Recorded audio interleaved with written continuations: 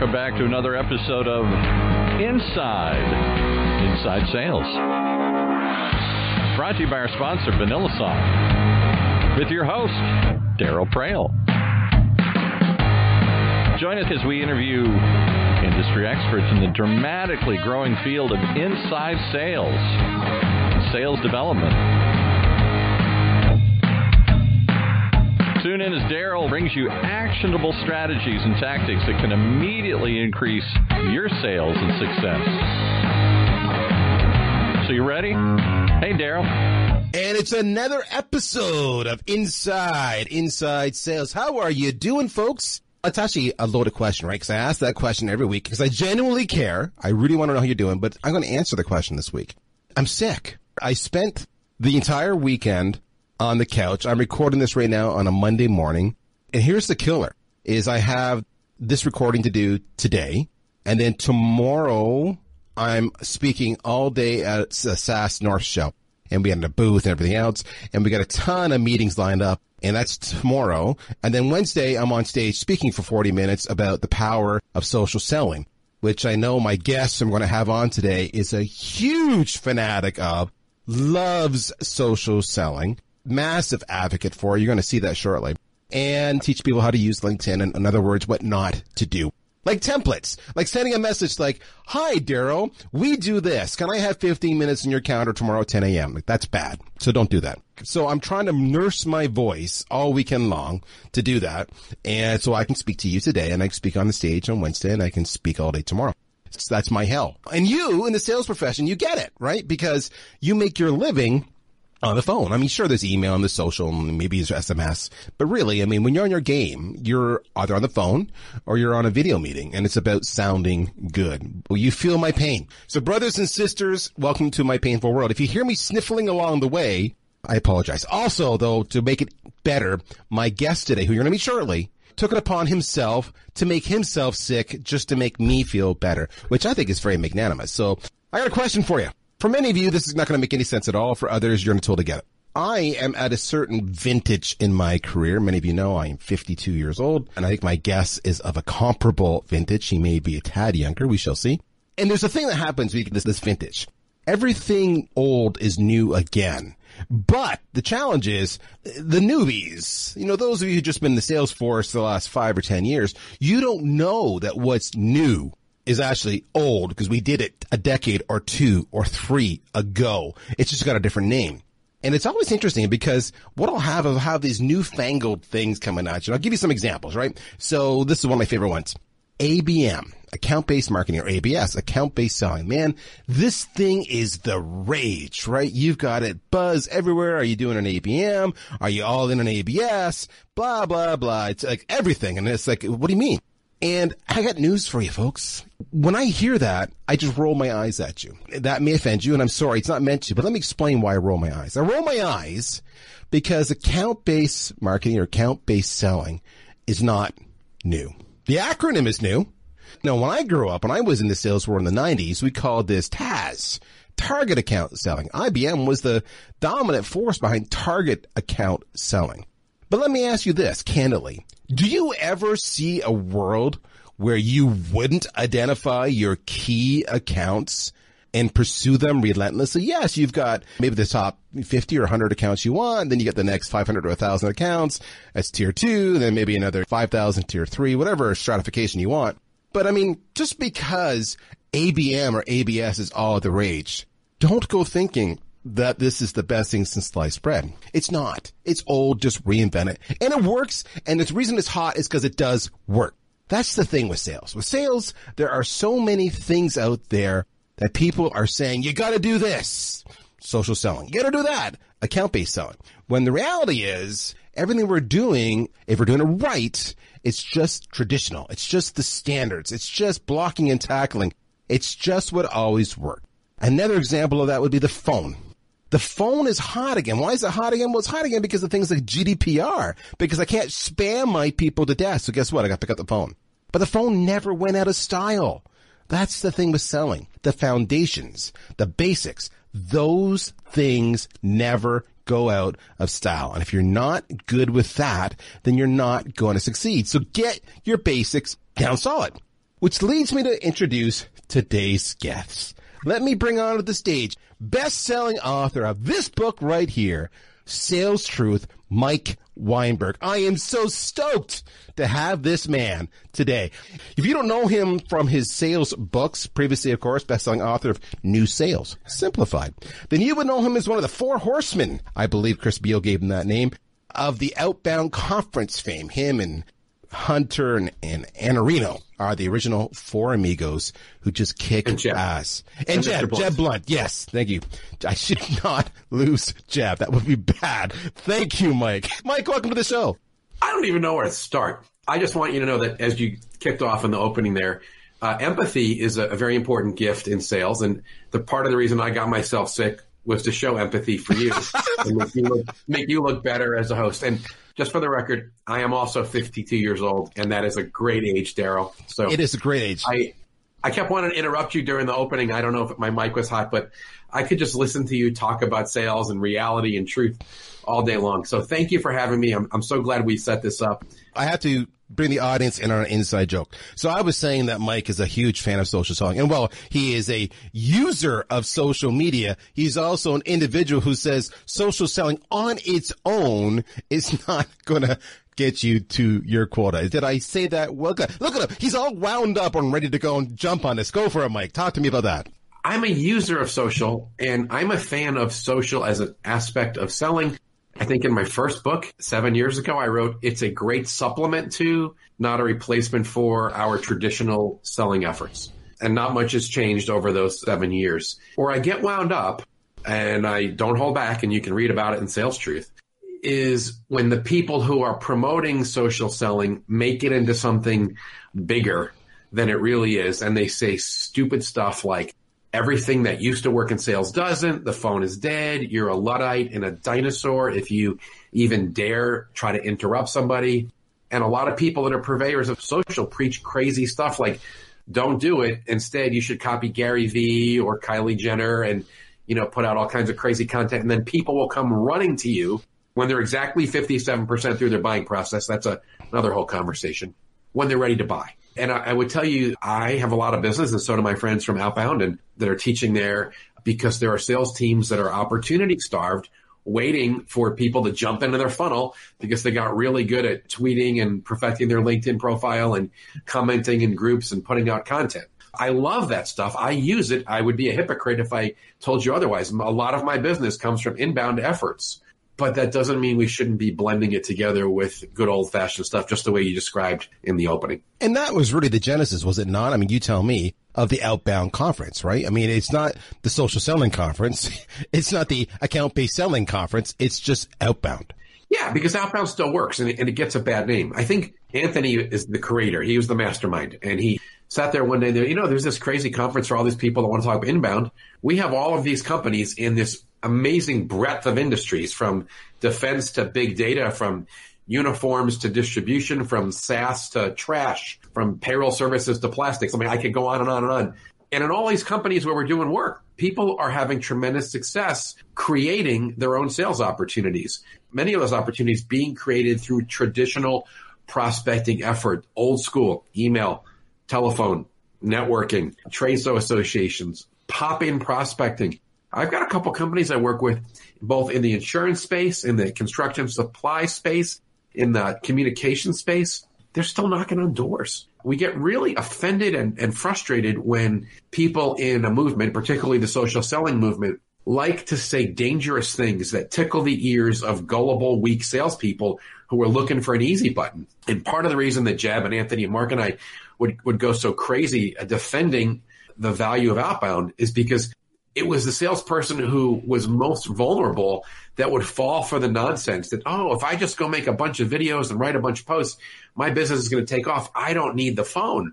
And yet in all those types of companies I described, we could take you into real salespeople who are crushing it, generating their own sales opportunities through traditional methodology. You have companies, clients who still go out and knock on doors, so to speak. Total sidebar, I'm not pitching here, folks, just sharing. One of the biggest features in VanillaSoft that gets the biggest reaction from so many of our prospects is we have the ability to go and draw a map. Well, here are the boundaries, meaning the rep, the door, the outside rep who's going to be knocking on those doors. It's going to be in that location, tomorrow or the next 2 days. And so here are the boundaries of where he's going or she's going to go and hang out in her car and knock on doors. And then it will work with the inside reps to actually optimize and set up appointments for them to maximize their time out in the field. My point I raise this is because that actually is still common and effective. So many of us get blinded by what sales professionals do in one industry, and that industry is high tech. But there are so many other industries out there, folks. Let me tell you that. Like in our case, high tech is only 18% of our install base. Insurance, finance, you talk about manufacturing, all these companies still want to do face-to-face stuff. And that's an important part of selling. I got to ask a question. No, I need to say something. I want to say thank you, because I think part of what's happened in the last decade or so is that a lot of the noise in the sales industry comes out of Silicon Valley or out of Boston. Yep. So some big voices that have big platforms that are on the coasts. I'm not going political here because I live in the Midwest, because I'm from New York and I get the coasts. But what you're describing is this mania towards new tool, tech stack, social, don't interrupt, making fun of people that use traditional methods. A lot of it emanates from the coasts, from the elites in sales who became very popular in the tech world. And when these people write and make blanket statements regularly in LinkedIn posts and in their comments, making fun of people that use traditional methods, they're ignoring the fact that the average guy that sells Mack trucks or works for an industrial distributor selling some type of supplies to some factory, or even just other type of territory sales jobs around the world, their customer isn't necessarily on LinkedIn looking for IP or trying to solve their problem. It's a fallacy. So I just want to thank you for pointing out the thing where just because it works in tech, it doesn't mean it works everywhere else, or that that's the only way or the right way. So kudos for bringing that up. I would even go one step further. Just because tech does it doesn't mean it's right. You got to pick out what's right for you, which is probably why I loved the book. I'm going to pitch the book for a second, guys. So I mentioned this weekend I was sick, so I knew I was going to talk to Mike today.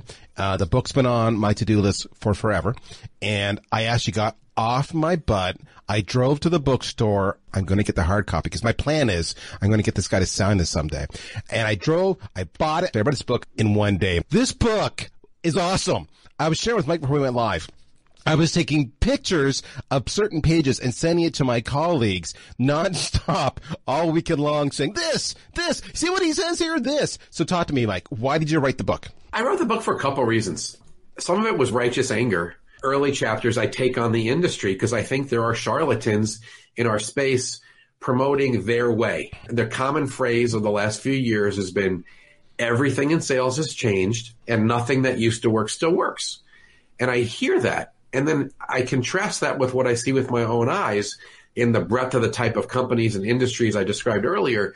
And I say, no, that's not true. In a lot of places where I'm seeing top producers, they're deploying the very same best practices they did a few years ago, 5 years ago, maybe even 10 years ago. So clearly everything has not changed. So I wanted to set the record straight. And I wanted to actually quote some of the crazies in our industry and put their own words out there public. Because I think they get away with a lot of things, posting things on LinkedIn that their fanboys like and share, but the general public really never sees it. I called out some of the nonsense in the industry. And then in the second half of the book, I really broke it down into a couple segments. I've got this 6-chapter run where I talk about what does it really take to become a proper creator. So you're creating, not just chasing. You're being proactive, not just reactive. And all the benefits that accrue to you as a seller who is being strategic, who owns their calendar, who has the right attitude, who's taking responsibility for filling your own funnel. And so there's a whole bunch there. I know you want to go into that section for sure. And then later on, I just talk about some other best practices. My favorite chapter is chapter 15, where I highlight 2 of the best salespeople I've ever seen on this planet. I love that chapter. Neither are my clients. I take no credit for their success, which makes the stories even better.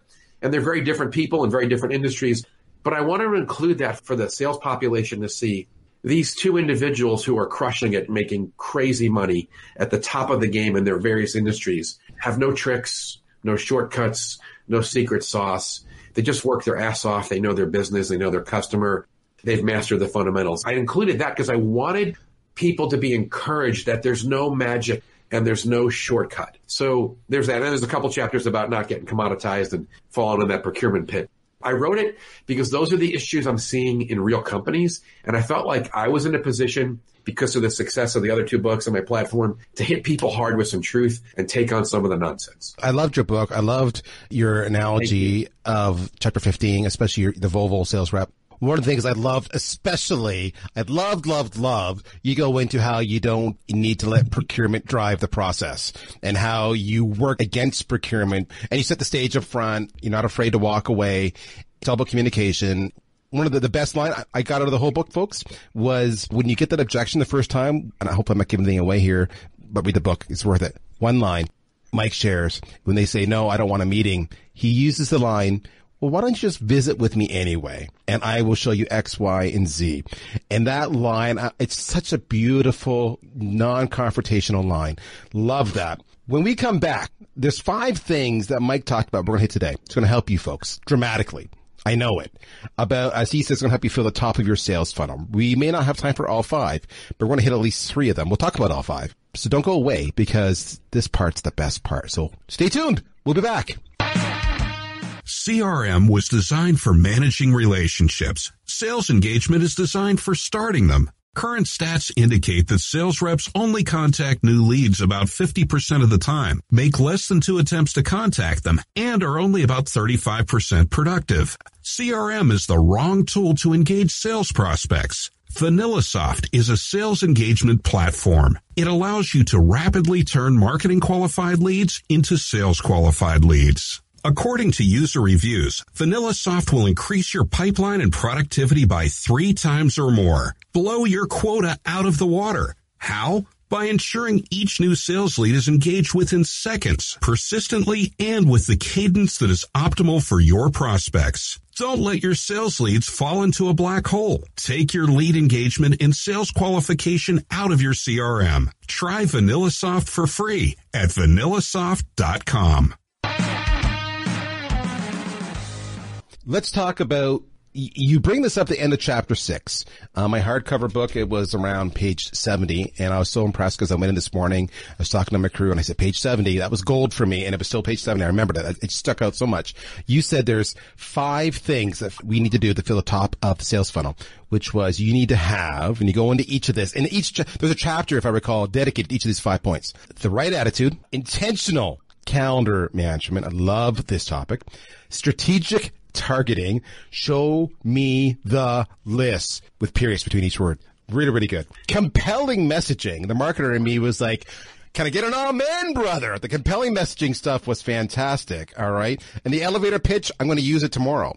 I don't want to give it away, but Mike, sales leaders like yourself will often invest in VanillaSoft and I'm going to carry on, and a commitment to prospecting. This almost ties back to intentional calendar management. We've talked on the show multiple times about the right attitude, mindset, etc. Go to past episodes for that. I'm going to skip that for now. We've never talked about intentional calendar management. This is gold, and it's such an easy thing to do, and so many aren't doing it. And you use a really good description in the book about what a typical sales rep's day often looks like. On the surface, it looks like it was really busy, but the reality was he didn't do anything. So talk to me about this tactic. We could talk for days about this. It's amazing. Anthony Iannarino and I joke about this a lot, but how much of success comes down to time? Anthony calls it me management, right? I call it the art of becoming selfishly productive. Sales is different. No one cares how many hours you work. We don't get paid to move stuff around. There are no prizes for having inbox 0. I see a lot of salespeople that spend 50 hours a week working, but they're not working on things that accomplish the only 3 sales verbs that matter. There are only 3 verbs that matter in sales: create, advance, close. Our whole life should be focused around, when we're working, creating new opportunities, advancing existing opportunities, and closing warm opportunities. And I watch salespeople work. They deliver parts to customers, and they play inbox jockey, and they're all over customer service requests. They jump in, they're helping out operations. Right now, we're recording this, it's holiday season. They're the ones decorating for the Thanksgiving Day party. They're doing everything, right? They're making little pop-in courtesy calls on their favorite accounts. I'll share this, and we'll talk probably a little bit more about it later. There's no data that says that spending extra time with a non-growable existing account is going to increase your sales. Makes you feel good because they like you, makes them feel good because you're serving them. But over-serving or babysitting, dare I say, an existing customer that is not incrementally growable actually hurts, doesn't help your sales. So all of that thrown together is a strong message to salespeople. You got to look at your time. You can't make more time. And I can't believe that companies pay me real money to tell them this, but how often I need to sit down with an executive and go, I found your biggest sales problem. And unfortunately, it's really simple. And I always make sure I cash the check before I tell a senior executive this. But the reason you don't have more new sales, the reason your people aren't winning net new business is because they don't spend enough time working on that. They're working, but they're doing everything else but hunting, trying to put opportunities on the top of the funnel. And that's why I went so deep in that chapter and was so blunt in some of my descriptions about how we spend/waste our time. So you talk about one tactic when it comes to managing your calendar, so you're not wasting your time. So you are prospecting as opposed to servicing, is time blocking. So can you elaborate on that? It's the simplest concept in the world. It's been out there forever.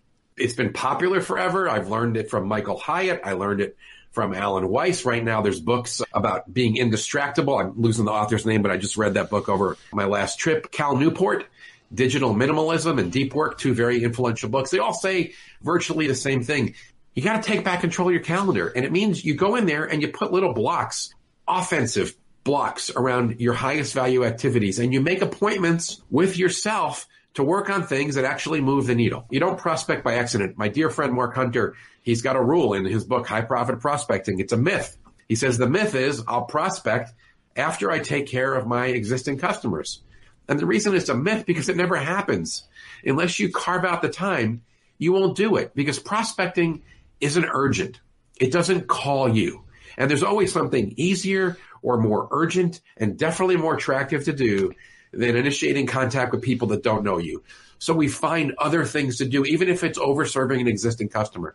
So go in your calendar and carve out little blocks of time, even if it's only 60 or 90 minutes, to work on creating new sales opportunities. And when you're in that time block, stay focused. Don't take inbound communication. Don't be distracted. Get off social media and just do what you got to do. Make your outbound emails, make your outbound phone calls, do whatever the research, but everything has to be completely focused because if you don't, it'll never happen. And then the day and all the crap that hits the fan will prevent you from doing your most important activities. In the book, you even talk about you don't need to be super responsive on email because there was a day when we didn't have email. No one's going to die, Daryl. No one's going to die. No one's going to die if you don't get back to them for an hour, unless you're an emergency room doctor, and that's a different conversation. I got one client in a very reactive business where they must respond to client inquiries immediately. Otherwise, they're going to call the competitor. But that's one out of hundreds of companies that I'm in. If you get back to somebody in 59 minutes after your time block is over, most people would say, that's awesome. Let me also say one other thing to salespeople because I go deep in the chapter on this. Stop saying stupid crap to customers like, I'm your guy, I'm your gal. Anything you need, you call me, you text me. I'll drop everything. I'll be right there. Dude, I long for the days, 90s, before we all had cell phones. And when customers needed something, you know who they called? Customer service. Because they knew you were a salesperson. You were actually out on the road seeing customers, making appointments on airplanes. Part of it is with our smartphones and connectivity, we have allowed customers to use us as their personal concierge. And while that sounds good and it's great in the name of customer retention, it actually hinders our new business development success because we're overly tied to those existing accounts that see us as their service people. We've overlapped a few things there. So the 5 points, he talks about the right attitude, which is straightforward, calendar management. So we talk about time blocking when you're going to do email, time blocking when you're going to do social, time blocking when you're going to do prospecting, all right? His 5th point is related. We just talked about commitment to prospecting. No excuses. This is a discipline. And we've talked about this before. I had a conversation with Andy Paul recently. I'm in one of his ebooks. 61 people, you asked, what's the number one habit? And my statement was discipline. And the reason was discipline was really related to prospecting. You have the discipline to do it every single day. That is reserved. That's on your calendar. No excuses, no distractions. That is inviolate. You cannot break that. Discipline. Now, he talks a little bit about strategic targeting, which effectively means you know who you're going after. You know them by name. You've identified them. He does a fantastic job in this book, and I won't give it away. He talks about a sales rep we'll say he's a little awkward, stands out from the crowd as not being part of the normal sales profile. And he's hammering it. He's kicking ass. So when Mike went to investigate, because the CEO wanted to know why this awkward rep is doing so well, he actually understood it all made sense because this rep had spent so much time targeting who he thought was the right fit. The last thing was compelling messaging. Now, we're at a time. But the one thing I wanted to hit on was the one point you talked about is compelling messaging. You've got 30 seconds, Mike. Talk to my audience about the power and the necessity for compelling messaging. Most salespeople are awful when they message, when they tell their story, when they open their mouth, when they write, because they're self-focused. They're either talking or writing about their company or their product, and the consequences of that are awful. At best, you're getting commoditized. At worst, you're getting completely ignored. The key to compelling messaging is as quickly as possible in written and oral communication, or even in a PowerPoint deck, to get to the issues we address for our clients and the outcomes we produce. And the easiest way to do that is to bridge into those issues, because it's not natural. When someone says, tell me about your business, or you're just talking, the most common way we default is saying, we do this, we're a manufacturer, we're the best, we've been in business this long, here's our history, here's why we're so wonderful, here's our cool product. And all of that faces resistance because it feels like a pitch to the customer. And the way to get their guard down and intrigue them and engage their heart and their mind is to lead with stuff that's on their mind. They've got problems they want solved. They've got pains they love removed. There are outcomes they're trying to achieve. They're under pressure to achieve a different type of result. And if we can get that out first, everything changes when we message. I go really deep and give you a couple great exercises in chapter 10 to help you do that. I just love that. I'm going to roll that out to my own sales crew. Anyway, we're out of time, guys. I apologize. I could talk to Mike all day long. Buy the book. It's awesome. What I love most about this book, candidly, Mike shoots straight. Nothing varnished, no agenda. He's just pleading with you to do the basics, and he gives you so many cool tricks. The 5 things you need to do to fill up the top of your funnel. Sales Truth from Mike Weinberg. What's the best way for people to follow you or to get a hold of you? It's Mike_Weinberg on Twitter and on Instagram, and MikeWeinberg.com is where I blog, and you can find out more. Thank you for having me, Daryl. Thanks for your sponsorship of Outbound. You know, I'm not going to be involved this year, but I'm pumped for those guys. I think 2020 Outbound is going to be the best conference they've had yet. We're devastated that you're not there, but we know why and we respect it. But the next best thing, folks, Sales Truth. My name is Daryl Praill. This is Inside Sales. We'll talk to you soon. Take care, folks. Bye-bye. You've been listening once again to another episode of Inside Sales, hosted by Daryl Praill, the CMO of VanillaSoft. Tune in every week for actionable ideas to increase your sales productivity. Sponsored by VanillaSoft.